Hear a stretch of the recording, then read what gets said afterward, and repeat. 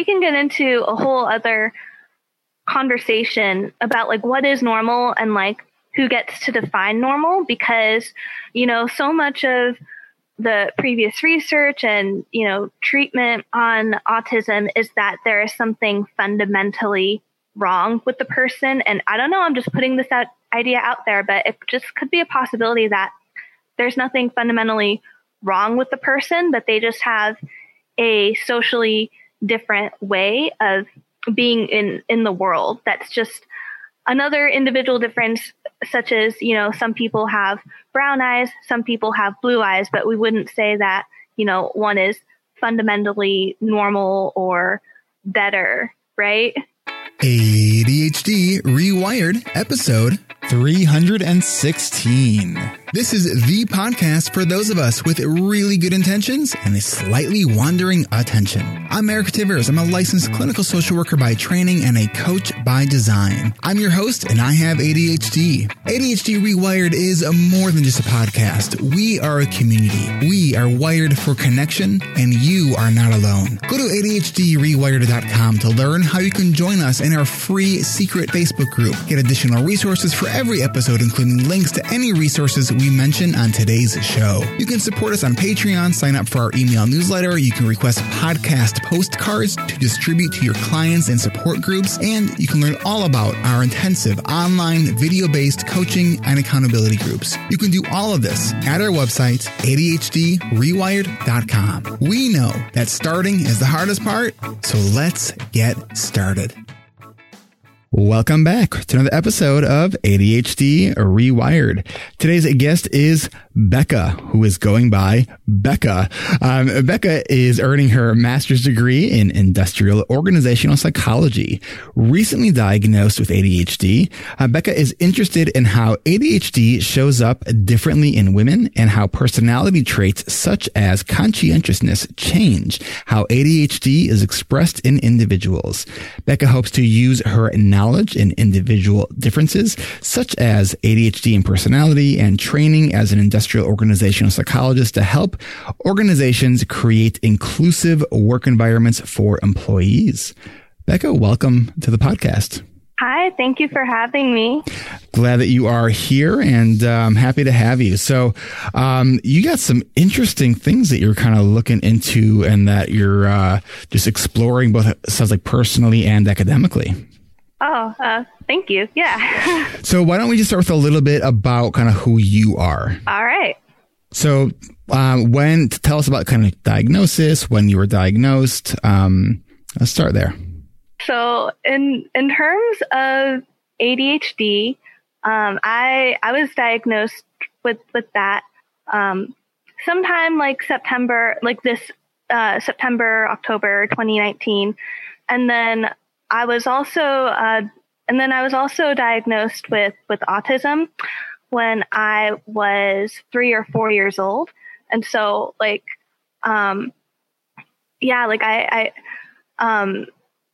mentioned both just because there is a lot of overlap between ADHD and autism. So when I learned more about ADHD, you know, I wasn't shocked. I was like, oh, that makes sense. But then just in terms of me personally, like, you know, something I'm figuring out in terms of my symptoms is, you know, like, what is ADHD? What is autism? And what is the overlap? Because you know, because for example, you know, some ADHD aspects or symptoms, such as, you know, I don't know, just like anecdotally, like, I hear and like read a lot about how people with ADHD like lose their keys or, you know, lose important stuff, and like they can't keep their physical space clean. And that's never been an issue for me. And for me, I think it's because of being on the autism spectrum, and then also being high on the personality trait of conscientiousness, because with people on the autism spectrum, you know, their they're very particular about their environment, and like they want things organized as a way to, to like help them with their anxiety. So like for that aspect of ADHD, I kind of feel like that's maybe canceled out, if you will, by, being on the spectrum, and then also just being high on the personality trait conscientiousness, which is, like being organized and responsible, and I have notes on conscientiousness, achievement striving, discipline. And self-awareness too. Yeah. Which is really interesting, because if we look at some of like Russell Barkley's recent research on conscientiousness being sort of that key sort of protective factor when looking at sort of life expectancy with ADHD, because his research that has shown that ADHD does actually, in fact, there's a pretty significant correlation between ADHD and lower life expectancy, but the variable of people with high conscientiousness seem to sort of skip that correlation. Right. And, with my the work that I have done and how I'm familiar with autism, conscientiousness also is not always the most prevalent trait that you may see in autism. So from a personal level, Becca, I think this is fascinating that you have both ADHD, autism, and you identify as having a high level of conscientiousness. Yeah. Not to, well, why not? It's a pod, not to be like challenging, but to be challenging. Okay. I challenge the statement that people, that people with autism, aren't high in conscientiousness, or that's not a very common thing. I'm not saying that you're wrong, but I think it's one of those things where, we're just in terms of research, we don't really know, because, there's a saying that if you've met one person with autism, you've met one person with autism, and that it's a spectrum. And I think and there are probably a lot of people with high functioning autism who aren't diagnosed because their symptoms weren't severe enough to warrant treatment. And, they very well, actually, probably they're just in the middle of conscientiousness, because most people are in the middle of just any given of the big 5 personality traits. And see, that's the thing with, because Russell Barkley also says that, people with ADHD tend to be lower on conscientiousness. But I don't think we know that, because if... but this is based on studies that he's done, though. Okay, but what we don't know is, so for everyone in the population, if most people are, in the middle of traits like conscientiousness, extroversion, etc., then if you have ADHD, is it the ADHD that is causing the behaviors that look like low conscientiousness, or do you truly have low conscientiousness and ADHD? So I did just a quick Google search to get an internet-based definition of conscientiousness. So according to 123test.com, which I'm not going to attest to its reliability of it, conscientiousness is about how a person controls, regulates, and directs their impulses. Individuals with a high level of conscientiousness on career tests are good at formulating long-range goals, organizing and planning routes to these goals, and working consistently to achieve them. Despite short-term obstacles they may encounter, other people usually perceive a conscientious personality type as a responsible and reliable person. Yeah, it sounds like that really wouldn't fit people who have ADHD, but I don't know if I'm making sense, but just in terms of how we measure personality and mental illness / neuro developmental differences, I think like, I in terms of things like, behavior, I think we have a hard time as psychologists, like differentiating, is this behavior caused by ADHD symptoms, or is it caused by one's level of conscientiousness? And I think with any diagnosis, and as you said, if you've met one person with autism, you met one person, is that we can look at those diagnoses from a starting point of, okay, as a label or cluster of understanding of people who have, these sort of behavioral characteristics, meet the threshold for this particular diagnosis. But that doesn't necessarily mean that somebody who's doing a certain behavior or a lack of a certain behavior, is doing that directly because of. So we're really looking at a lot of correlation between a diagnosis and a particular behavior. Because I know people who will, most people with ADHD would identify as being pretty time blind, but I have also met people who say that is not an issue for them. A lot of people with ADHD might have what some might refer to as like foot and mouth syndrome, where they put their foot in the mouth, where they speak before they think. And people also with ADHD don't necessarily have that issue. There are people with who are on the autism spectrum who say, you've probably gotten this a lot, is that say, oh, that person can't have autism. They made great eye contact, which is like, so I imagine you've experienced that one as well. Where it's like that, sure, some people with autism have a hard time making eye contact, and so do some people with ADHD, but doesn't mean that you can't make good eye contact. Yeah. And also, it's like when people say things like, oh, like you can't be on the spectrum because you're so smart and you're so sociable. I mean, I know they're coming from a good place, but what they're actually doing is they're invalidating all the challenges that I've experienced growing up. I think anytime definitely any layperson and sometimes even professional starts a sentence saying, you can't have so-and-so because, and they're pointing to one thing, like in both autism and ADHD, there is not a one thing that says, if you do this one thing, then you can't have this. Right.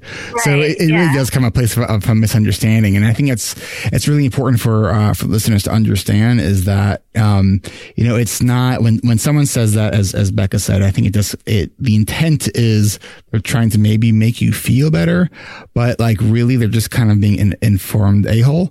And it's not our job to be like asshole whisperers and have to like convince everybody of it. But I think for a discussion amongst, for us, I think it's important to understand those sort of nuances and understand that we are all different in the way we show up, whether it's with, ADHD alone, ADHD with autism alone, or any combination or permutation of those things with other things. Like we're all going to show up a little bit differently with a lot of overlap as well. Right.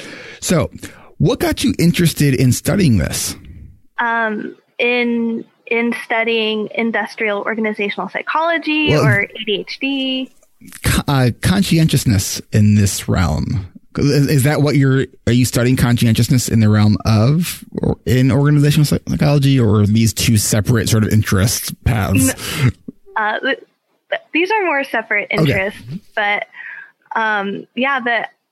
But essentially, I've always been really interested in personality and individual differences. And, looking back, it probably stemmed from being on the autism spectrum and just really feeling profoundly like just misunderstood most of my life. And I first got into psychology because for two reasons. Like one, I wanted to understand like why everyone in my family is really crazy.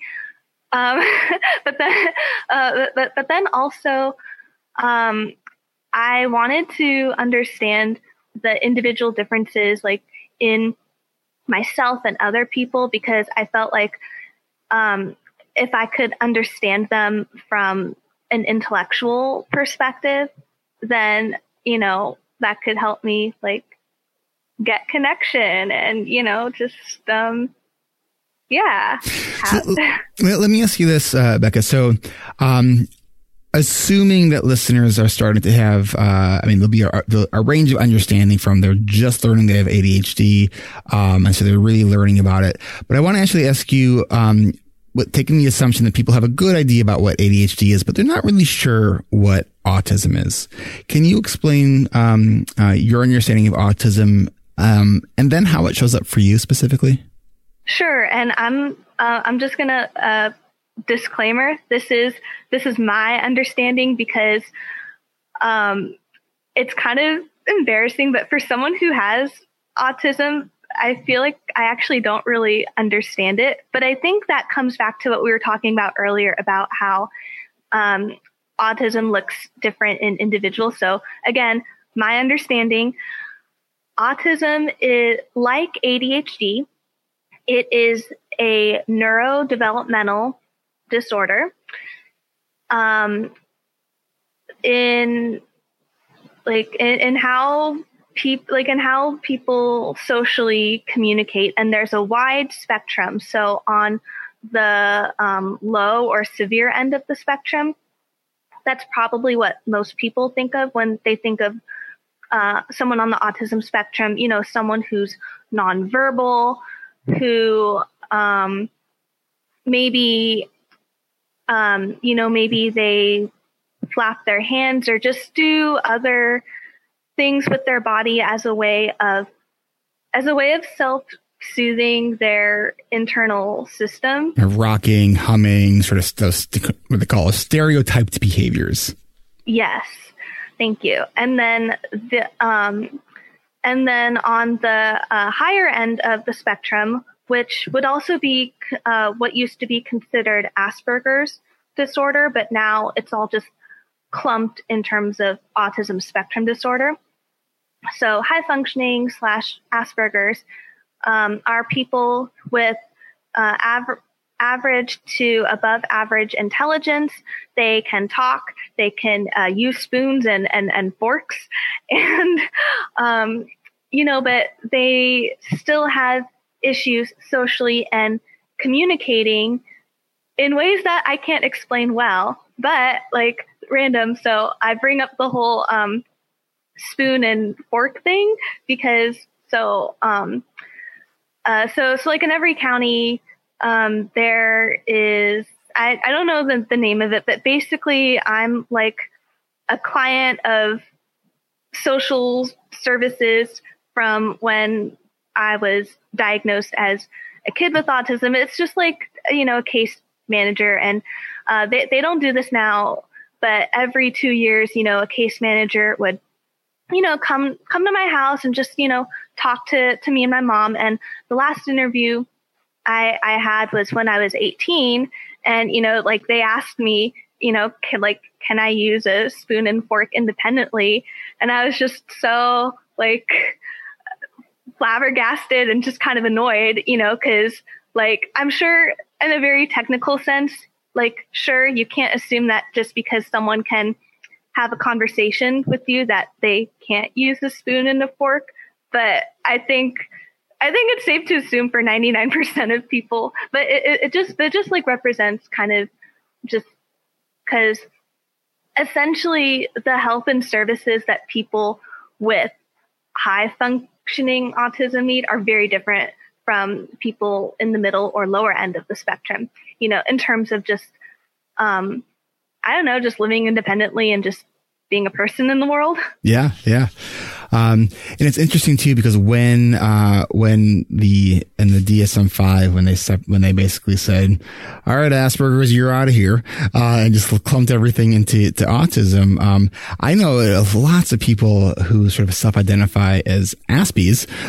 They were pretty pissed about that. And cause it was a sense of identity.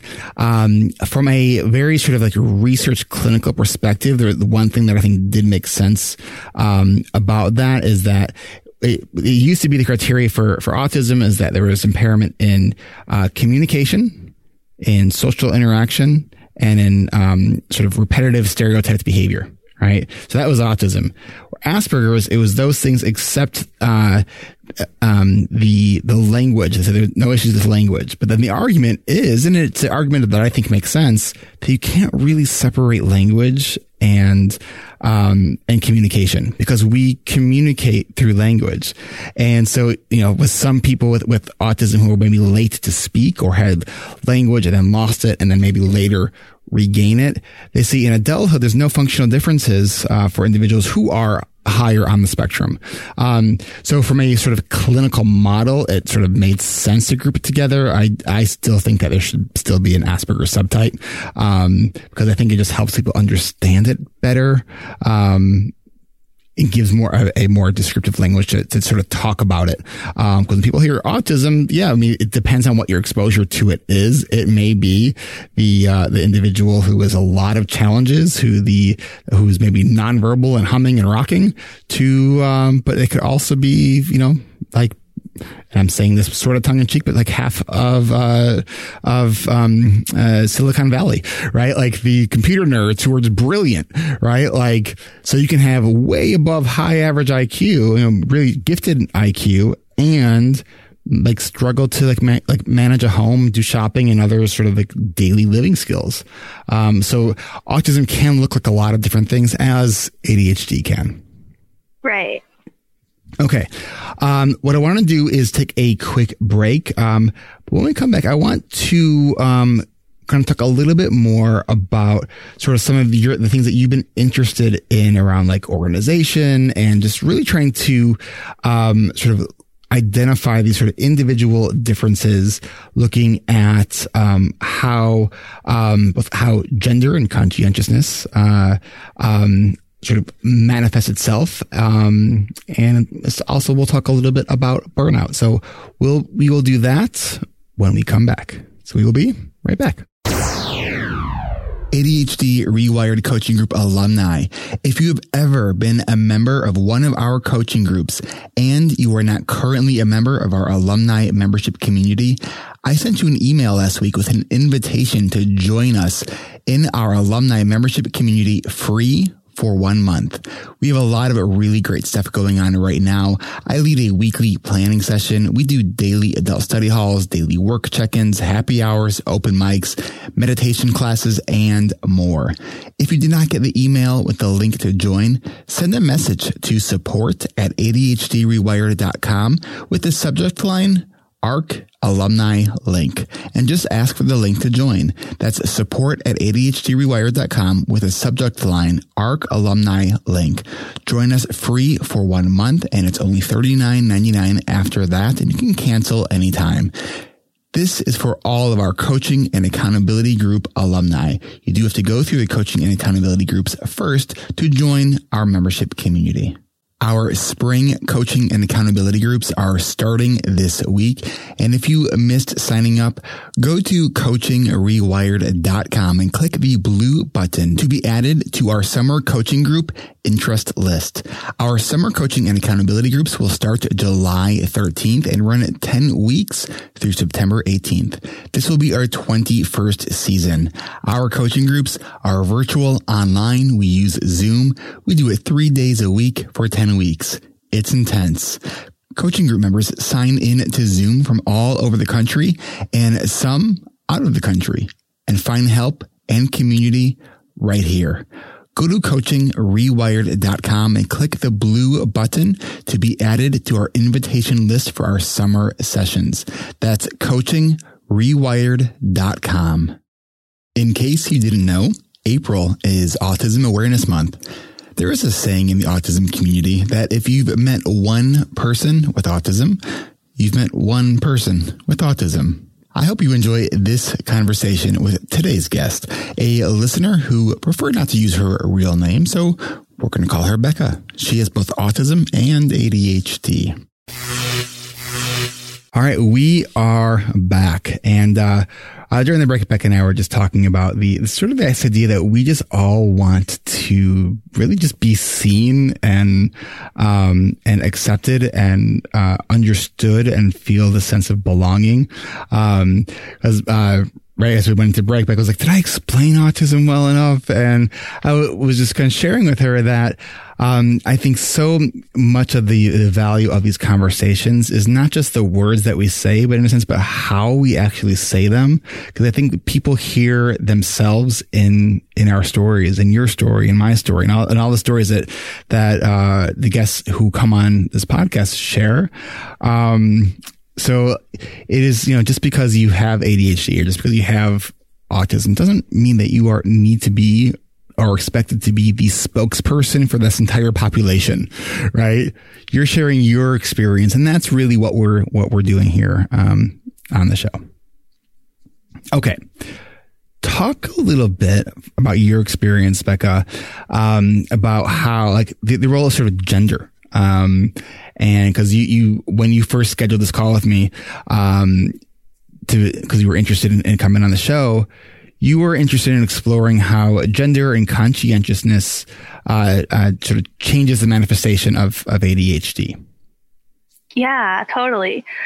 Okay, so in our society, in terms of gender, women are kind of expected to be the ones that manage the household and are kind of expected to be like the social organizers of their household and family. And just also stereotypically, I think people think women are more organized than men. So just, some of like the stereotypical like ADHD symptoms of, not knowing where your keys are, or, not being able to find something, societally, people kind of think that's endearing for men. Like, oh, there's Joe, he, forgot this appointment, or, like he's just always forgetting stuff. But, if women with ADHD like exhibit those same behaviors of being forgetful or just missing details, like they're looked at more harshly as, like, oh, like you should be on top of things, or, why aren't you more organized? Like, why don't you care? And yeah, I think probably it just comes from the fact that we don't have equality in our society in terms of men and women. And I just think in general that we just judge women more harshly than men. Well, and I think too, especially for a lot of women with ADHD, it's sort of doubly hard because there is sort of that expectation to not just manage all like the household stuff, and the kids and the meals and the shopping and something that Brene Brown talks about, and make it all look easy. Yes, and, look good while doing it. Right, totally. Right. And we're like, oh no, I should have started dinner 30 minutes ago. I forgot to go to the store. We don't have anything to eat. What are we going to do? Right. I mean, that is often like the narrative for some women with ADHD. And so there's that sort of added shame that sort of comes along with those expected roles. That's really hard. That's hard. Yeah. Yeah. And then, there's totally the shame and the guilt because, not that this isn't hard for neurotypical women. I'm sure it is, but these things are definitely harder for women with ADHD. And so, especially if you're a woman who has ADHD, but you're undiagnosed and you, like notice your friends, like they're able to, look good, like while going to work and, and they don't have trouble like managing their tasks at work, and they're able to like meal prep and, and maybe like myself, you're a woman with ADHD and you're high on conscientiousness and you're also a perfectionist. So like, you have you have this desire and like this work ethic to, want to work hard, but you just struggle in ways that neurotypical people don't struggle with. And then you just feel really bad, and then you feel guilty and shame.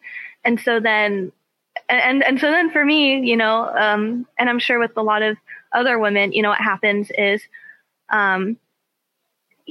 we maybe start to withdraw from others because, because if we're just having trouble just managing our lives because of our ADHD, it's like we may withdraw from others because maybe we're too stressed out to make time for social relationships, or B, maybe we feel that we're not as deserving to spend time with friends because it's like, oh, well, I didn't finish these things for school and work, so I need to work through the weekend. And then, but the problem with that is those things contribute to burnout. The overworking yourself contributes to burnout. And then also the lack of social relationships also contributes to burnout, because even if you're experiencing a lot of stress and you're working hard, if you have social relationships kind of serve as this protective barrier, against some of the negative aspects of burnout, such as physical exhaustion and just feeling like your work doesn't mean anything. Yeah. So you were diagnosed with autism as a pretty young kid. What led to the diagnosis of ADHD? Kind of what was going on at the time? Well, okay. I'm sensing a good story coming.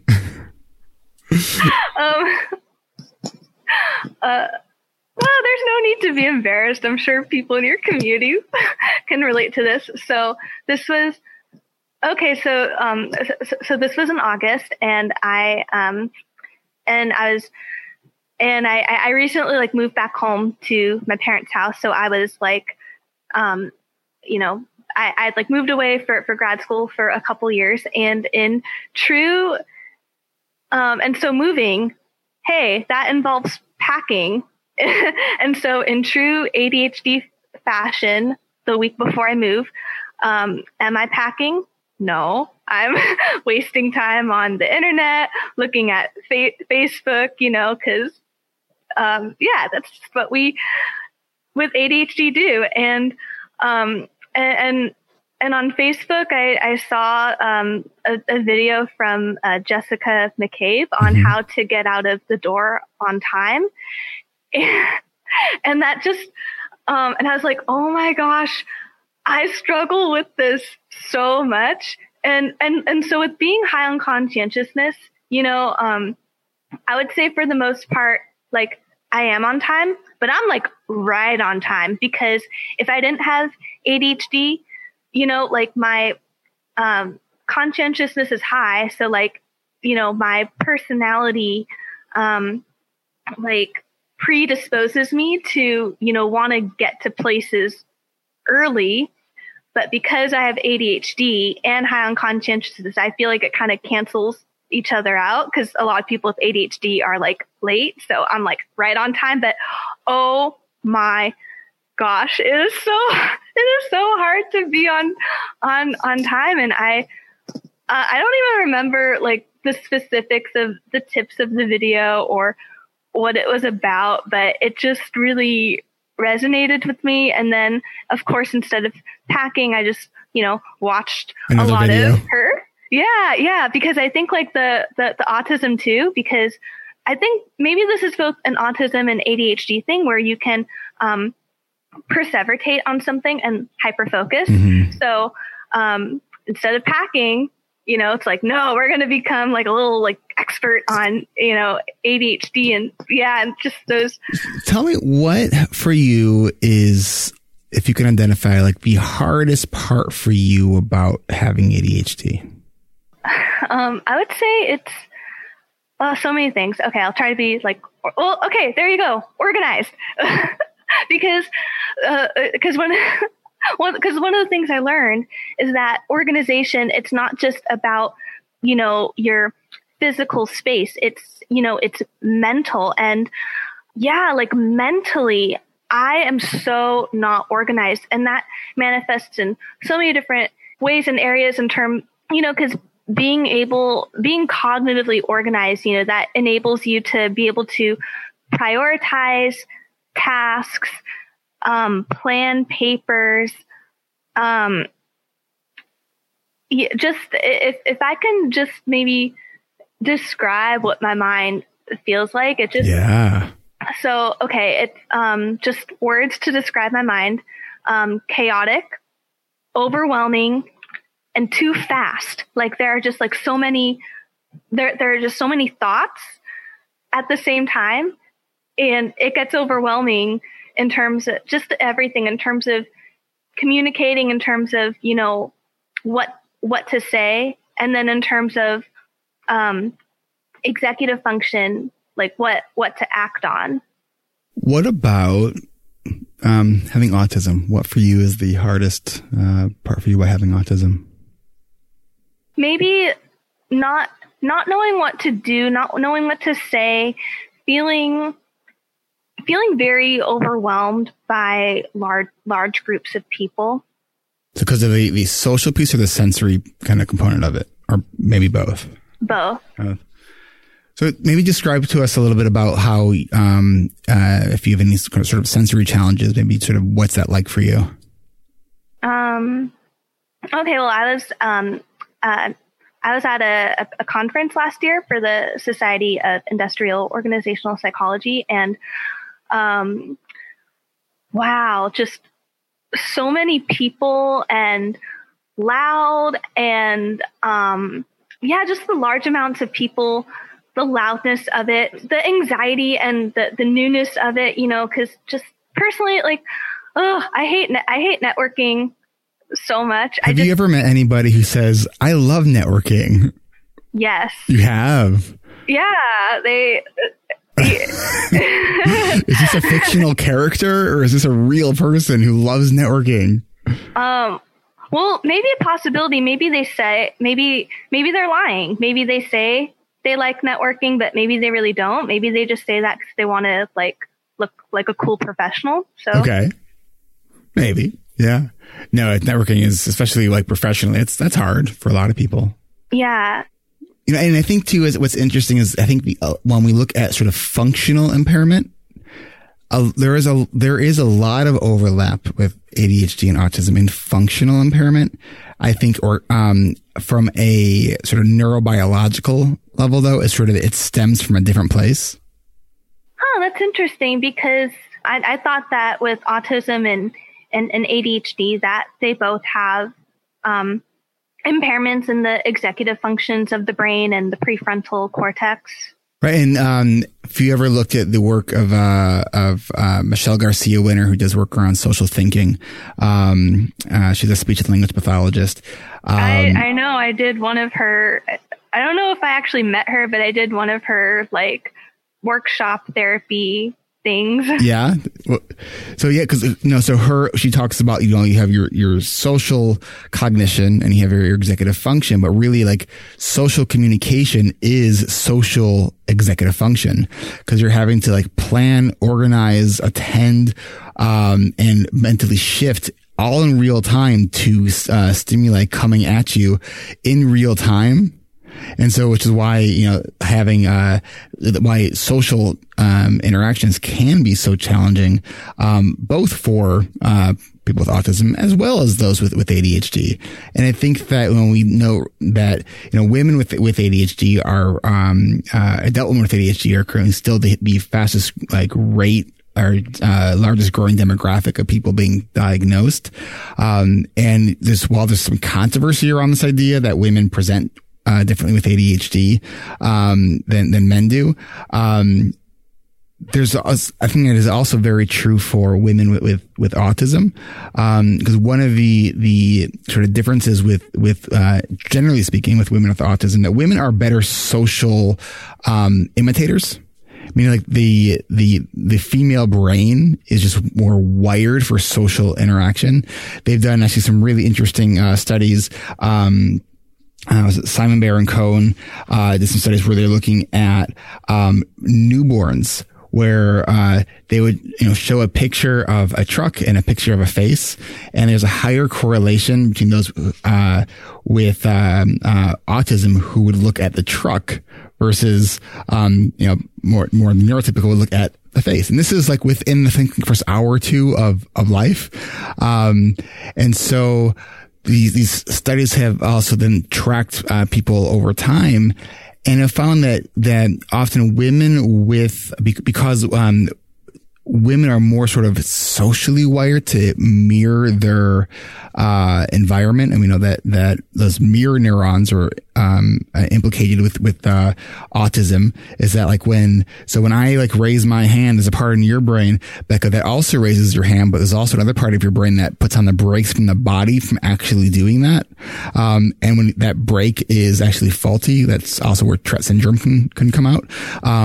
But so socially, we with not much conscious effort, for most people, very little conscious attention, are able to figure out what is expected in the places where we go, just is the moment we walk into a room, right? So women who are more sort of wired to do this are able to imitate socially in a way that's easier than men are, and boys and men with autism.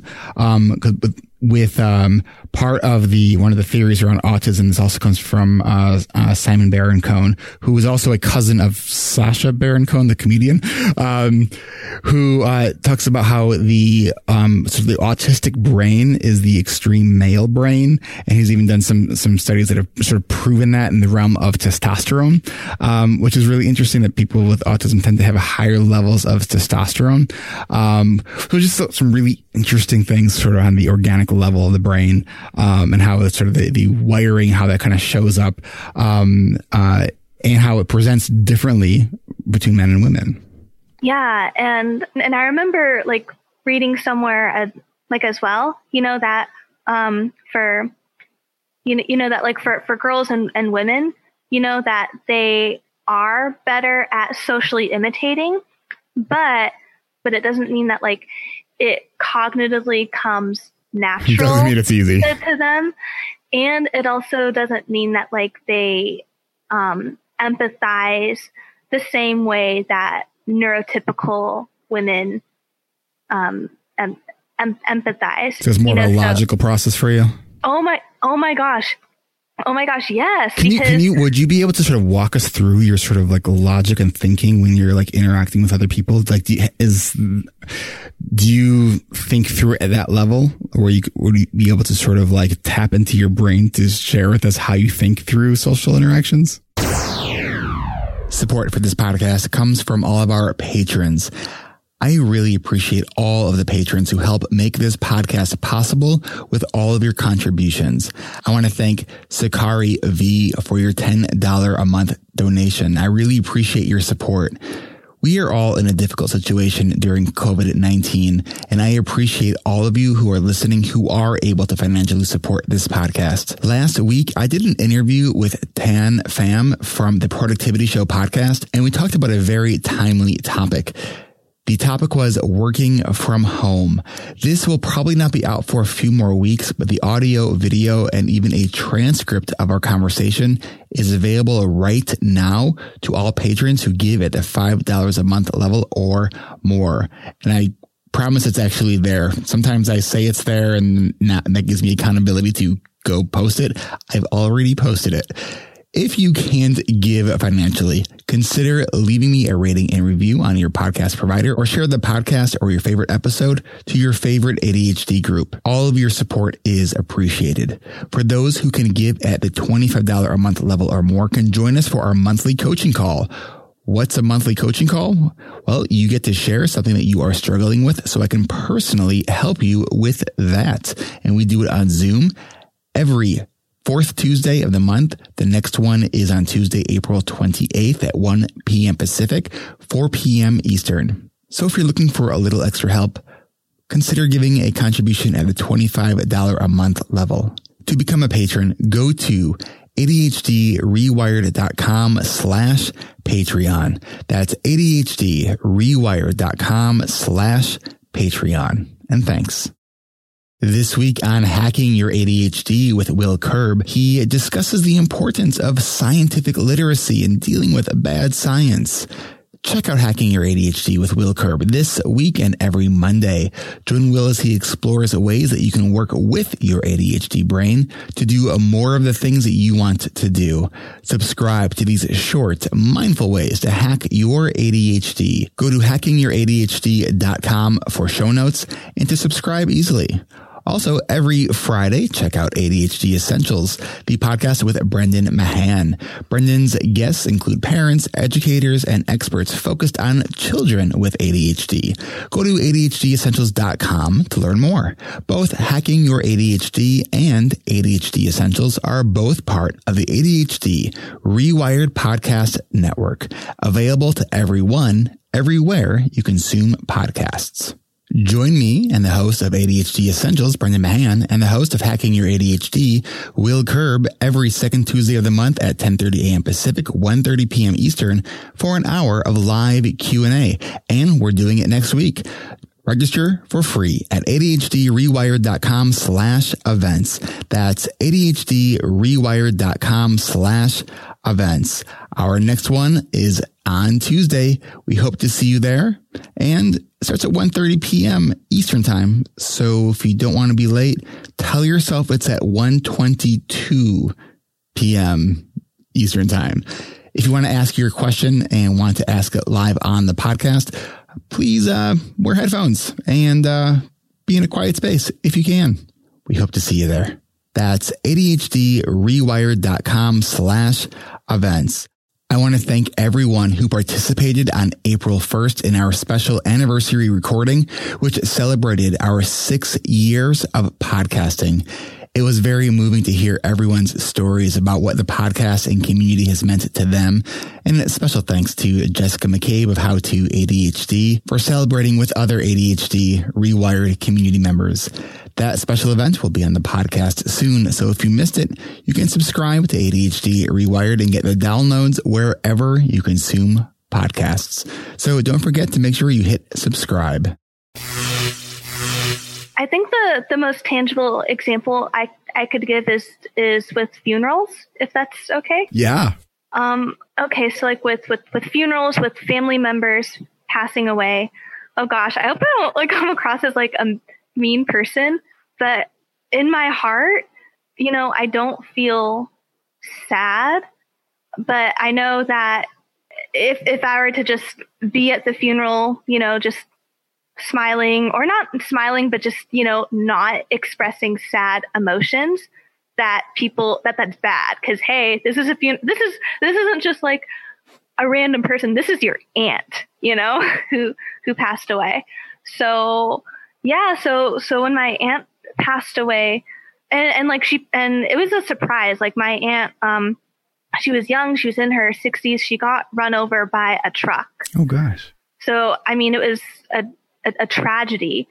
I think the best way I can describe it is I was sad cognitively, but I didn't feel sadness in my heart. And so what I would do, so in terms of funeral and family, I just kind of model what everyone else is doing. It's not like I was fake and just, crying, but I would say things to people. And I mean, this is true. I would say things like, wow, this is a terrible tragedy, and this is so sad. I'm happy to see you, but I'm sorry for the circumstances. Yeah. So just kind of hopefully people don't think I'm just like this horrible person. Becca, I suspect both listeners with and without autism are actually relating to this more than you might realize. Oh, okay. Yeah, cool. So yeah. And in terms of like empathy, I don't feel, cause like I care deeply about people, but it's different. It's cognitive. When I show compassion And when I show like empathy, it's not from a feeling and emotional place. It's from a cognitive place of, you know, hey, I see that you're hurting. I don't know how that feels, but hey, you're a human. I'm a human. I care about you. I want to show that I care about you. And in order for you to know that or feel that I care about you, I have to physically emote with my body and facial expression. Yeah, so it's maybe it's more mechanical. It's almost like social emotional math in a sense. It's like an algorithm that it seems like you are putting into, all right, I know what is expected in these situations. I know what I want to be able to show because I am a caring person. I know that just my instincts don't show it the way everyone else's do. So I have to match what my body is doing, what my words are saying. So people are, thinking about me in the way that I want them to think about me. Is that right? Yeah. Yeah. And I also read somewhere that people with autism, that sometimes like their outward emotions don't match the appropriate emotions. So just, I don't know why this happens. Oh, maybe other people on the spectrum struggle with this too. But I noticed that at funerals, like when I see people crying, I sometimes smile and laugh. I'm not happy. I don't think this is funny. Like, and I know it's inappropriate. And if I can't control it, then I'll just, go to the bathroom. Does anyone else on the spectrum smile and laugh at you? It can't just be me. Well, I don't know what episode number this is going to be, but you can either go on the website and put that in the comments, or when this is posted on Facebook, put in the comments if you relate, because I know that there are people who are relating to this. I used to have a lot of clients that I would work with when I used to do had my clinical practice, because the other half of my clinical specialty was autism. Well, I would come out to the waiting room and be like, what's wrong? You look like really angry about something. And when they say like, no, I couldn't be happier, I know they're telling the truth, right? So there's like this total mismatch. I'm like, it's so interesting, because like your brow is furrowed, your lips are kind of pursed, where you look like you want to kind of kill someone right now. And they're like, no, I'm just thinking about something, right? And so talk about like being misunderstood. I mean, people with ADHD, we know that feeling of being misunderstood. Now imagine if just like the way we present ourselves emotionally in these very fundamental ways is how we're being misunderstood. That's hard. Yeah. And I've also been told sometimes when I'm concentrating, thinking, or confused, I've also been told that I look angry. It's like, no, I'm just trying to concentrate, But if you think about, so when you look at sort of scales of sort of what our face does in anger. So focus, if you have that laser focus, almost like an aggressive hunting look, like that, like you need focus to like laser in on something, but anger is sort of an expansion sort of that. I used to do a lot of work with teaching individuals sort of micro expressions and doing micro expression training. So teaching those very subtle, nonverbal sort of facial responses that show what somebody is thinking, even when they don't want to be showing what they're thinking, because our face will do it. We'll express those different nonverbal cues, whether we like them to or not. So the work from Paul Ekman. Right, like the emotions. Like there's a facial expression for disgust, contempt, right? That kind of thing. And if you sort of know what to look for, and this is interesting because I've done this with a number of clients that I used to work with who came in saying they don't know how to read faces. It's not something they'll ever know how to do. And I'm like, okay, let's try this. And they were then calling me out on my own like nonverbal leaks. Which was so exciting to have a client come in who's like, I can't read emotions, and this is not something, this is what neurotypical people do, and I'm not trying to be like that. I'm like, okay, but let's just tries. And so there were some apps that we used that taught micro expressions, and they did some training around this. And it was just, it kind of just goes to show that, like, no matter what the challenge is, there are ways we can learn and improve on things, even if it seems to be a sort of sideways way of going about it. Yeah, absolutely. Because we can get into a whole other conversation about like what is normal and like who gets to define normal, because, so much of the previous research and, treatment on autism is that there is something fundamentally wrong with the person. And I don't know, I'm just putting this idea out there, but it just could be a possibility that there's nothing fundamentally wrong with the person, but they just have a socially different way of being in the world. That's just another individual difference, such as, some people have brown eyes, some people have blue eyes, but we wouldn't say that, one is fundamentally normal or better, right? To quote, Temple Grandin, it's different, not less. Exactly.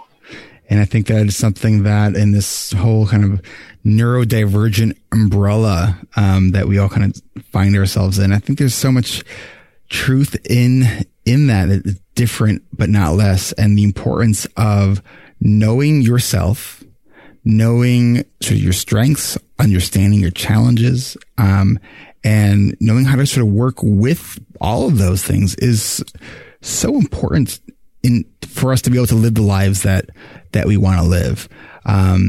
There's, with ADHD, and I think this is also true with autism, when you have an area that you are interested in, like, there's not much of a challenge with focus other than stopping. Right. And so it's like, understand those strengths and what you bring to a situation, and also how to communicate like what you need. And so you can be of value, whether it's in an organization that you're working for or in relationship, and be able to communicate so you are understood. Because I think fundamentally that is all any of us want, is to feel understood, to feel connected to others, and to feel like we matter.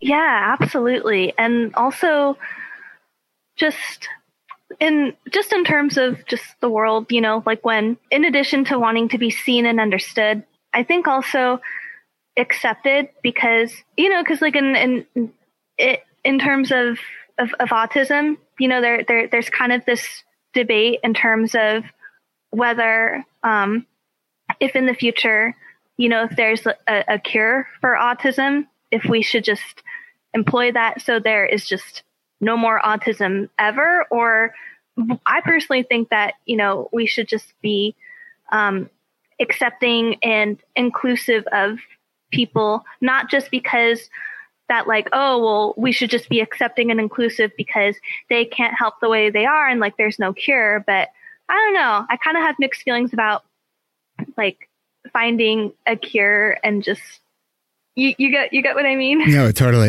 But it's interesting because in the even just in the realm of ADHD, in the sort of theoretical question or the hypothetical question of, you have the red pill or the blue pill, like, which one of them will make your ADHD completely go away? Would you take it? I might, but then I'd also have to probably find a different line of work. Cause I've kind of, built my, and sort of the idea of like, I don't think that ADHD is a gift, but you can create gifts from your life experience, right? I think that because I've had various challenges throughout my life as a result of having ADHD, one of the gifts that has brought me is I know how I learn. Like, I know how my brain works. Like, I think that's a really wonderful thing to be able to say, and to really have that sort of self-knowledge. I think it just makes life a lot more rich. If I didn't have these challenges, would I have spent all this time and effort trying to figure out, how I learn so I can do the things that I want to do? Probably not. Right. So I don't know. But ADHD, like, it makes things hard. I'm sure that living with anything that is outside of the statistical norm can make things hard. And it does require us to put in more effort in different domains of life because, not everyone in the world is, and in our society gets it. And it's, and it could be exhausting to try to have to communicate all the time to, for what we need and have to be an advocate for ourselves all the time. Sometimes it's nice to just want to be, which is sort of the appeal of Hogwarts, where all of us can just go and be wizards and all the muggles can just go and do their thing. It's Harry Potter references. So if people don't know what I'm talking about, listen to Harry Potter on audio. You can, here's my shameless plug for Audible. I'm actually re-listening to Harry Potter right now with my son. We're on book 4 and I didn't think that I would love it the first time I listened to it, and I loved it, and I like it just as much the second time. And I'm not into that realm of books either. So we're going to end on a total tangent about Harry Potter. That's a good way to end an ADHD podcast, right? Totally in ADHD fashion. Becca, is there anything else you want to add to this conversation that you want to leave listeners with? Can't think of anything. All right. I'm sure as soon as we say goodbye, there'll be like 9 different thoughts that will come to you. And that's yeah, totally. That's the way we roll. So Becca, thank you so much for sharing your story. I'm really appreciative of it. And I'm sure that a lot of listeners are also, going to get a lot of value out of hearing it. Cause I bet you that there is going to be a bunch of listeners that are now wondering, could I also have autism? Maybe. And what I would suggest is don't just go to anyone to find out. Like, look to see who the specialists are in your area. Same thing with ADHD. You gotta find someone who really understands, these very kind of unique neurodivergent disorders, and not someone who just diagnoses everything, because often those people don't really understand the nuances of both ADHD and autism. So Becca, thank you so much for sharing your time and your story with us. And, we really appreciate it. Thank you for having me. My pleasure. This is Eric Tivers. Thank you for listening, and congratulations for making it to the end. ADHD Rewired is more than just a podcast. We are a community focused on learning, growing, and connection. The website is ADHDrewired.com. You can find summaries and additional resources for each episode. You can apply to our free and secret Facebook community. You can learn more about ADHD Rewired's intensive online video-based coaching and accountability groups, and sign up for my email newsletter to get exclusive content you won't get anywhere else. It's all at ADHDrewired.com. While you're there, click the Patreon button. If you're a regular listener and you're still listening to my voice, consider making a monthly contribution by becoming a patron through our Patreon page. If you are able to financially support my work, it would mean a lot. This show is free to listeners, but it is not free to produce. And patrons get really cool perks. You can follow me on Twitter at Eric Tivers. You can like our Facebook page at facebook.com/ADHDrewired. If you're a coach, therapist, or related professional, connect with me on LinkedIn at linkedin.com/Eric Tivers. You can also subscribe to ADHD Rewired on YouTube.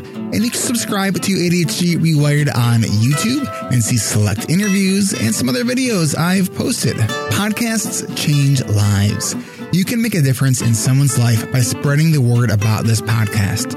Mention it in your online communities on Facebook, Twitter, Reddit, or wherever you hang out online. And be sure to share it with your friends and your family and your clients, as well as your coaches, therapists, and doctors. And if you're a coach, therapist, doctor, or ADHD support group leader, and you would like a pack of podcast postcards to hand out, you can request those at my website, ADHDrewired.com. And if you're a member of CHAD or any other ADHD support group, please be sure to tell them about this podcast.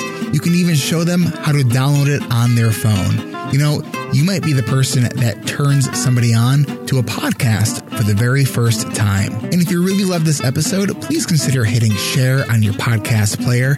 I'm only one person, and I count on you to help me spread the message. One of the biggest things that you can do to support this podcast and to help other people discover it is to leave an honest rating and review on Apple Podcasts, Stitcher, or any other podcast app that accepts ratings and reviews. And don't forget to hit subscribe on this podcast on your podcast app so new episodes are automatically pushed to your favorite podcast app. Looking for more ways to listen and learn? Get a free audiobook and a 30-day free trial at audibletrial.com/ADHD Rewired.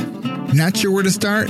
In no particular order. Check out Atomic Habits by James Clear, The Body Keeps Score by Bessel van der Kolk, 10% Happier, and Meditation for Fidgety Skeptics. These are both by Dan Harris. Change Your Questions and Change Your Life by Marilee G. Adams. The One Thing by Gary Keller and Jay Papasan. Procrastinate on Purpose by Rory Vaden. The 4 Tendencies by Gretchen Rubin. Do you have trouble asking for help?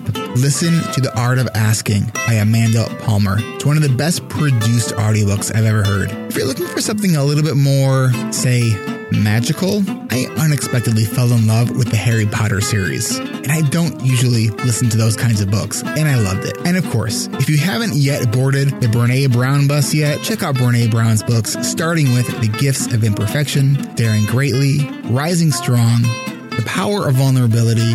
And if you're an entrepreneur or leader in any capacity, check out her 2018 book, Dare to Lead. And Brené still is my most wanted guest, so if you know Brené, and you would be so kind to make that connection for me, I would be really, really grateful. You know who else I would like to have on the show? You. Click the podcast tab at ADHDrewired.com and then click the Be a Guest button at the top of that page and schedule a 15-minute pre-interview. This is Eric Tivers, reminding you to keep learning, keep growing, and keep connecting. Self-care is not selfish, and no matter what gets done or doesn't get done, at the end of the day, you are still enough. And no matter how hard it feels, we can do hard things. Thanks for listening. I'll catch you next week.